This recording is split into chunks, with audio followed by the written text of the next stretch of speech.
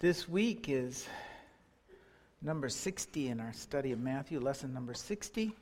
And if you remember last week, we looked at Yeshua's entry into Jerusalem and how the leaders of Israel and the teachers of Israel had missed the hour of their visitation. They rejected Yeshua, even though they saw him ride into Jerusalem, just as Zechariah had prophesied, even on the very day that Daniel prophesied. And so, of course, if the leaders with their great respect among the people missed it, then of course Am Israel, the people of Israel, who would listen to the teachers, they too missed the hour of their visitation. We also took a look at the concept of worship as it's brought forth in the Bible. The word that we translate worship in the Bible never occurs in relationship to songs. The Hebrew word for worship means to prostrate yourself to God, to bend your knee to God, to understand the will of God, and then conform your life to that will, forsaking your own. And if you weren't here for the message last week, then you should really get a copy in the Resource Center today, because this is kind of a continuation of last week, and you really need that information. So, worship really entails that you find out God's will for your life, and then you conform your life to that will. And I gave an example of that last week as a kind of a corporate example, and talked about it a little bit in the Seder, in that we really need to refocus the ministry to be more sensitive. We need to focus ourselves to be more sensitive to the Jewish people and people at large. And let me show you why, especially for the Jewish people, because Romans chapter 11 and verse 25 says, I do not want you to be ignorant of this mystery, brothers, so that you may not become conceited. Israel has experienced a hardening in part until the full number of Gentiles has come in. And so all Israel will be saved. As it is written, the deliverer will come from Zion and turn godlessness away from Jacob. You know, over the years, I've made no bones about it. The main focus of our ministry here was to enlighten Christians to the truth of the Word of God, to put it back into its Hebrew context, because the only way that you can get to the truths of the Word of God is to understand those words as they were perceived in the ears of the original hearer. I said at the Seder that to a Hebrew, Greek is Greek. They don't understand the language or the idioms. Well, the inverse is true as well. And part of the problem with our understanding of the Bible is that we fail to put it back into its setting, into the context it was spoken, and we don't understand the same idioms or the language that was used. Because let me tell you just a little secret. The Word of God was not originally spoken in Greek or English. It was Hebrew. God did not inspire an Englishman to pen the Word of God. It wasn't written to a 21st century American culture either, but to a first century and before culture. And if you really want to understand it, you have to read it with that perspective. So that's always been the focus, and it will continue, but we need to also keep pace with God's plan. Because just a brief look at the Bible tells us that in these latter days, the focus changes. His focus on the nations sadly comes to an end, and he focuses back on his people Israel, the Jewish people. As the time of the Gentiles comes to an end, that's what we just read. And so if we want to continue to be blessed and continue to be in the will of God, we have to keep pace with the will of God. During this time of the Gentiles, about all we could do is pray for the peace of Jerusalem. But now that God's focus is changing and His Spirit is changing its direction, we need to do more than pray for the peace of Jerusalem. We need to spread the message of the Prince of Peace to Jerusalem that has been scattered abroad. Because we want Jerusalem and all of Jerusalem to say, Baruch haba b'Shem Adonai. So much for the review. If we go back to where we left off in Matthew, it tells us that right after Yeshua's entry, he goes immediately to the temple. And what he does is that he overturns the tables of those exchanging money and those selling doves. Now, remember last week we spoke of worship. And the temple is where the people bowed their knee to God on a corporate level. You see, to worship on a personal level is to bend your knee and fall on your face and do the will of God, as we spoke last week. Find out what the will of God for your life is personally, and then do that. They did this also by going to the temple at the times prescribed by God in the Torah. For the most part, that would be 3 times a year. The pilgrim festivals of Passover, Shavuot, or Pentecost, and Tabernacles. God said, I want you to come up at these 3 times of the year. And so they bowed their knee and did his will and went to the temple to worship as he prescribed, offered the offerings he prescribed. And they brought the tithe and the temple tax to the temple as he prescribed.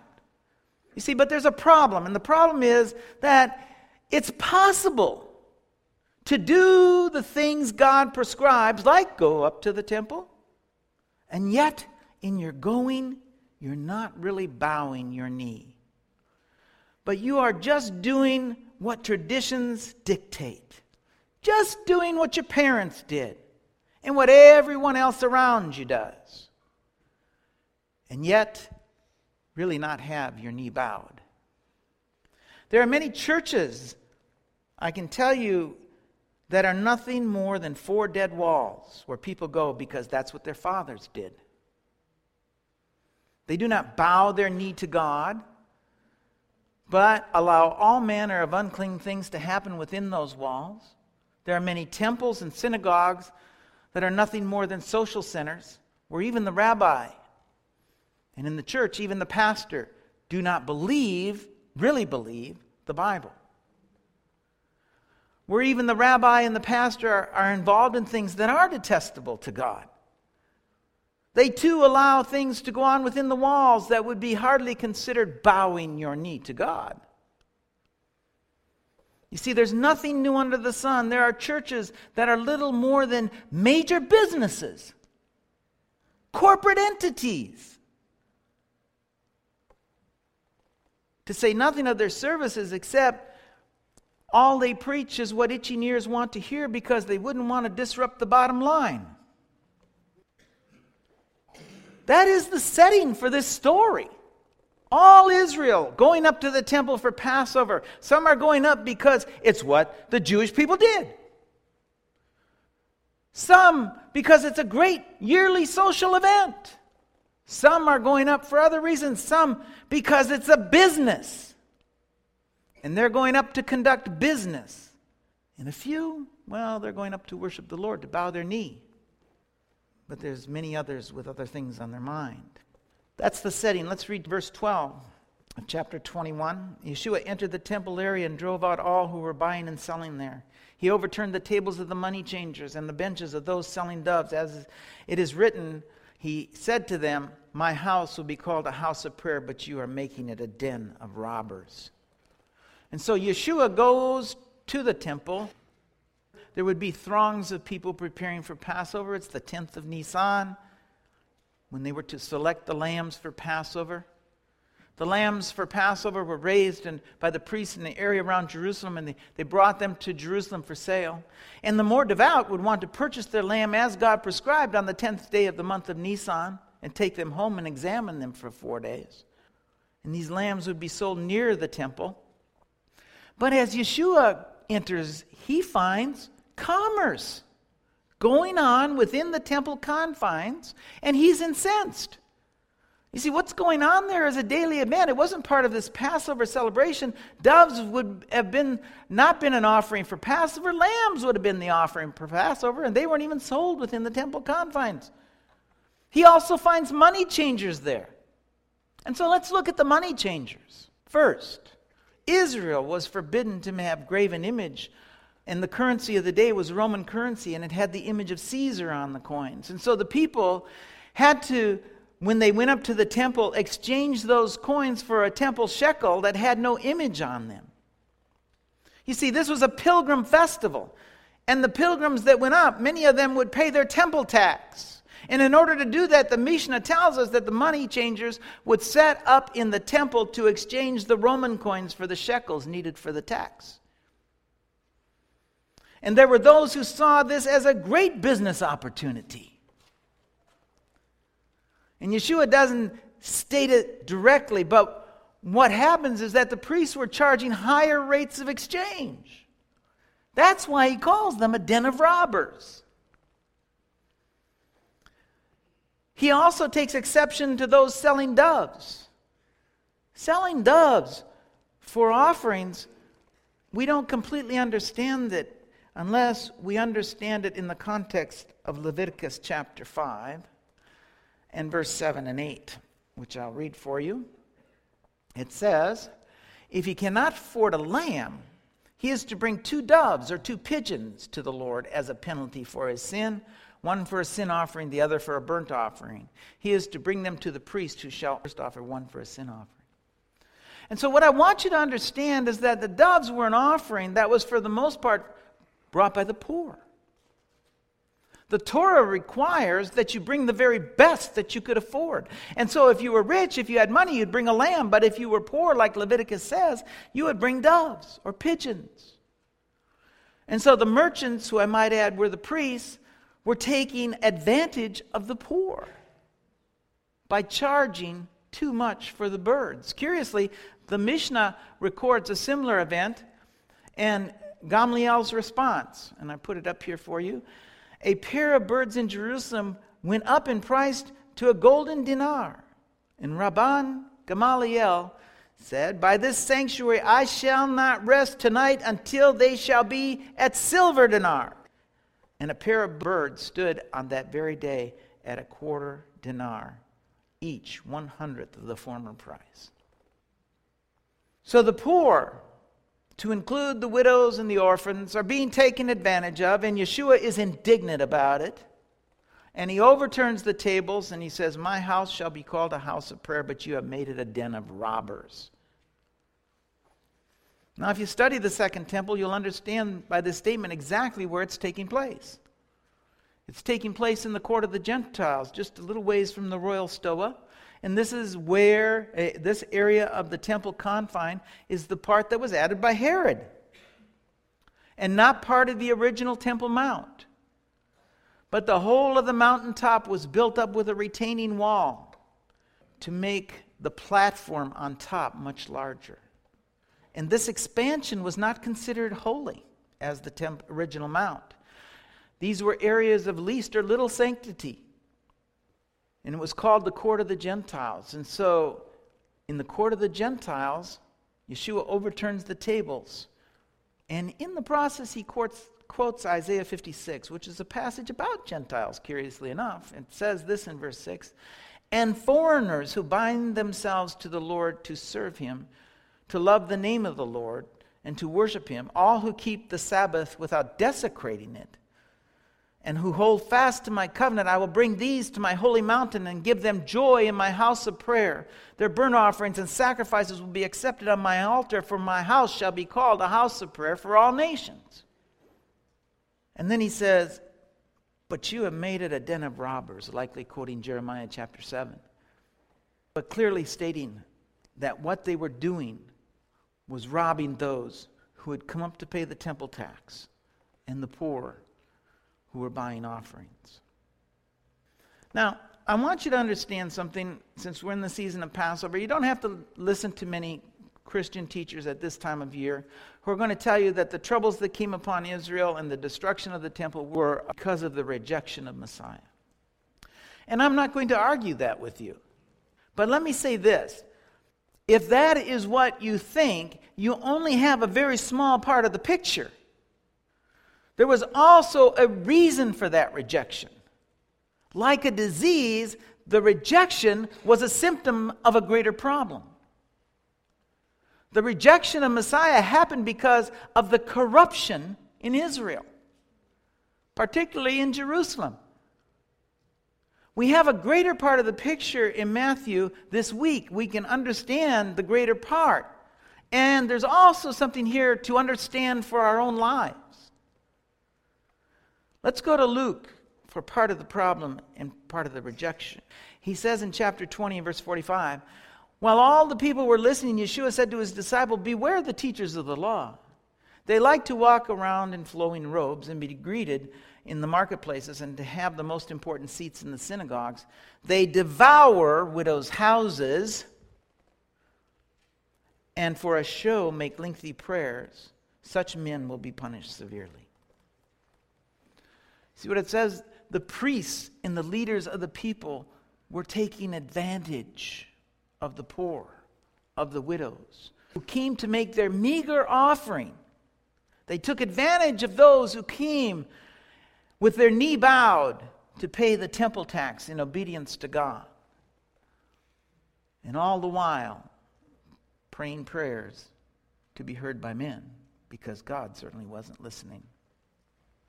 You see, they hadn't read Isaiah, Jeremiah, the Torah, or Ezekiel. Ezekiel 22, verse 6 says, see how each of the princes of Israel who are in you uses his power to shed blood. In you they have treated father, mother with contempt. In you they have oppressed the alien, mistreated the fatherless and the widow. You have despised my holy things and desecrated my Sabbaths. Now, I want you to keep this verse at the forefront of your mind. You see, Ezekiel had warned the people about this very thing. And there's nothing new under the sun. Israel of the first century, the leaders of Israel for the most part were wealthy. The priests were wealthy.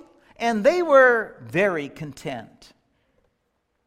They didn't even want Messiah to come, because Messiah coming was going to upset their apple cart. So when it came to the worship of God and the bending of knee, Israel was going through the motions. That's why Yeshua will later say in chapter 23, he'll say this, woe to you teachers of the law, you Pharisees, you hypocrites, you shut up the kingdom of heaven in men's faces. He says, woe to you teachers of the law and Pharisees, you hypocrites, you give a tenth of your spices, mint, dill, and cumin, but you have neglected the weightier matters of the law, justice, mercy, and faithfulness. And woe to you teachers of the law, you hypocrites, you clean the outside of the cup and dish, but the inside are full of greed and self-indulgence. And so that's what we're looking at in first century Israel. But I want you to understand there's nothing new under the sun. Because if you ask many Christians if they want Messiah to come, they'll say, oh, maybe not right now. I want to do this first. I want to have children first. All manner of reasons. Well, Israel's the same. There's nothing new under the sun. You see, here are some of the other reasons judgment came.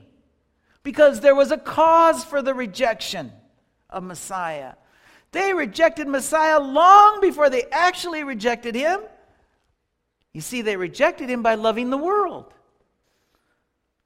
So for those who wanted to bend their knee, for those who wanted to go to the temple and corporately bend their knee, Israel had become a place where the devout and the widows and the people in general were taken advantage of by the very ones appointed and anointed by God to help them draw closer to him.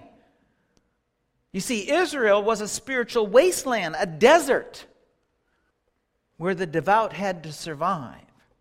And when it came to the worship of God, the temple too was a wasteland. Not only that, it's going to get worse. And the reason is simple.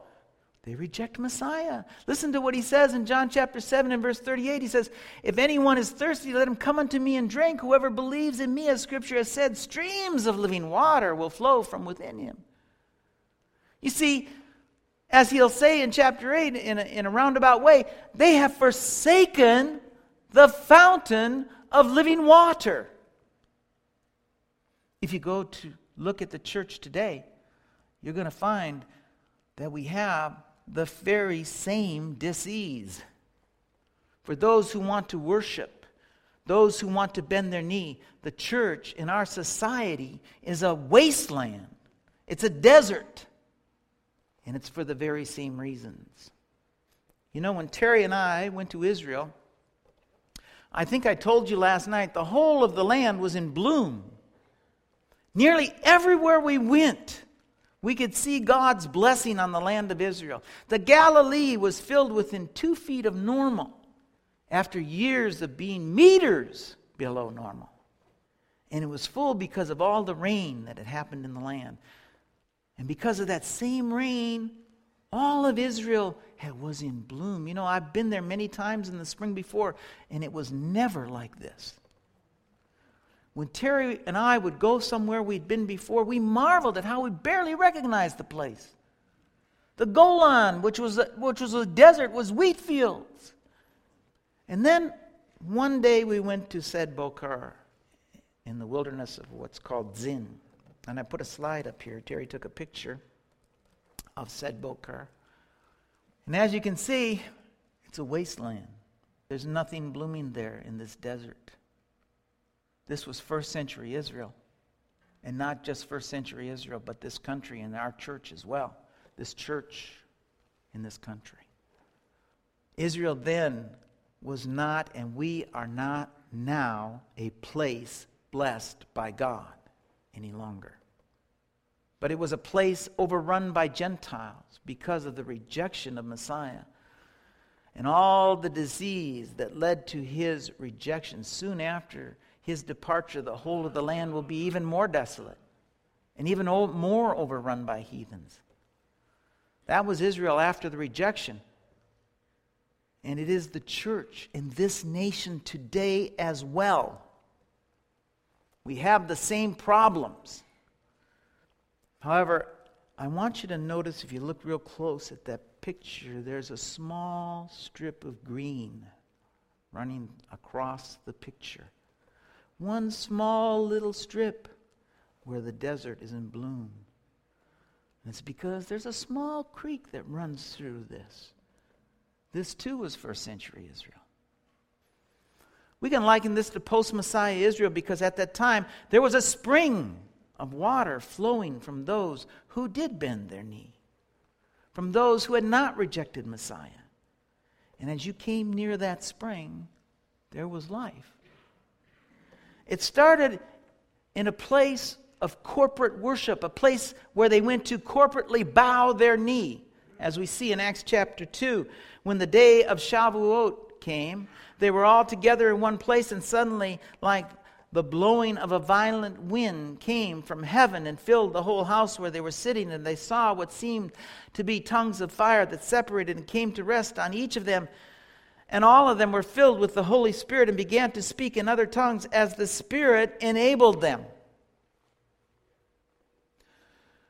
And it wasn't just a one-time event. This corporate place of bowing the knee became a place of refuge, a place where life flowed. Acts 4, in verse 1, one day Peter and John were going to the temple at the time of prayer at 3 p.m. Now a man crippled from birth was being carried to the temple gate called Beautiful, where he was put every day to beg from those going into the temple courts.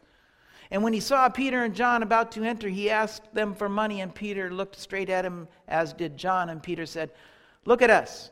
So the man gave them his attention, expecting to get something from them. And Peter said, "Silver and gold have I none, but what I have I'll give you. In the name of Yeshua, the Messiah of Nazareth, walk." And it wasn't just Peter and John. Chapter 5 of Acts, in verse 12, the apostles performed many miraculous signs and wonders among the people. And all the believers used to meet together in Solomon's colonnade, and no one else dared join them, even though they were highly regarded among the people. For this brief time in history, this place of corporate bowing the knee, this place of corporate worship of the Holy One of Israel became a life-giving spring of water, a trickle of life-giving water. It sprang up, and the sick and the dying were revived.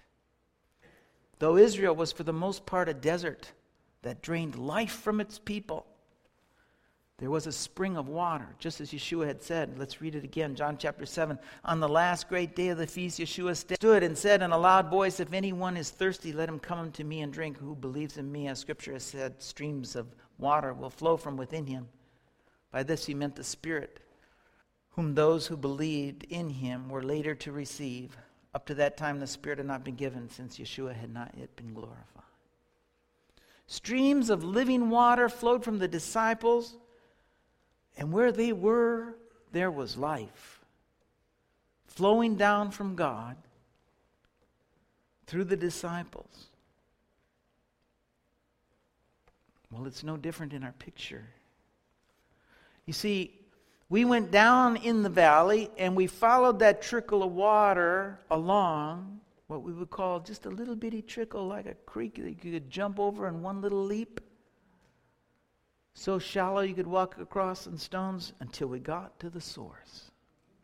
The source of that trickle, like the temple in Jerusalem for a short while, was a pool of living water. And it was fed by a spring from above. If you look between the rocks, that's water flowing down. The apostles and the other disciples of the first century were the pool of living water.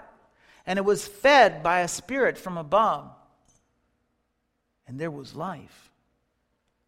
And the result of this was this, Acts chapter 21, verse 20. Brother, you see how many tens of thousands there are among the Jews who have believed?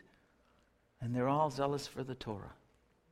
This small trickle of Spirit from above, like the trickle falling down from above in the picture to a pool below, like the Spirit of God flowing on a small group of worshipers in the place of corporate worship, the temple. They were being fed by the Spirit of God, changed the face of the temple and filled it with living water from above, and streams flowed from that place to Galatia and Corinth and on and on. Amazing, right? But that's not what God showed me about Sed Boker. But I'm able to make this analogy because, in fact, there is nothing new under the sun.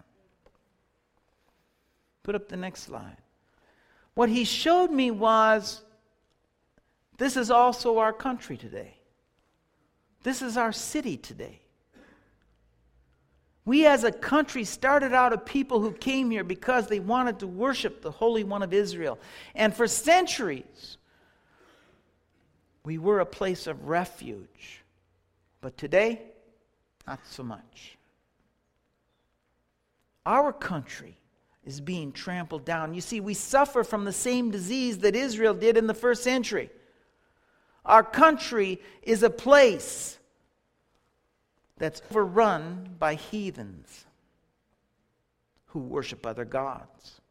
It's overrun by people who worship themselves, who are immoral, who take advantage of the widow and devour their homes. A land where the church is like the temple Yeshua found. People going through the motions, who are merely doing what their fathers had done, who, when confronted with the truth of Messiah, reject that truth and go back to the worship of their fathers. With leaders who treat the body as a business, who are wealthy and unconcerned and really have it too good to even want Messiah to return.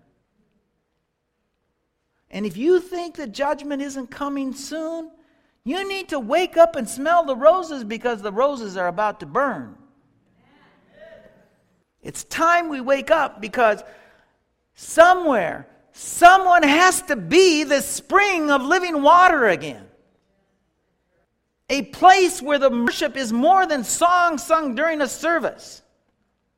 But worship is a knee bowed, a face on the floor, crying out to God, "What's your will for my life?" And a place where when God speaks, the people say, "Hineni, here am I."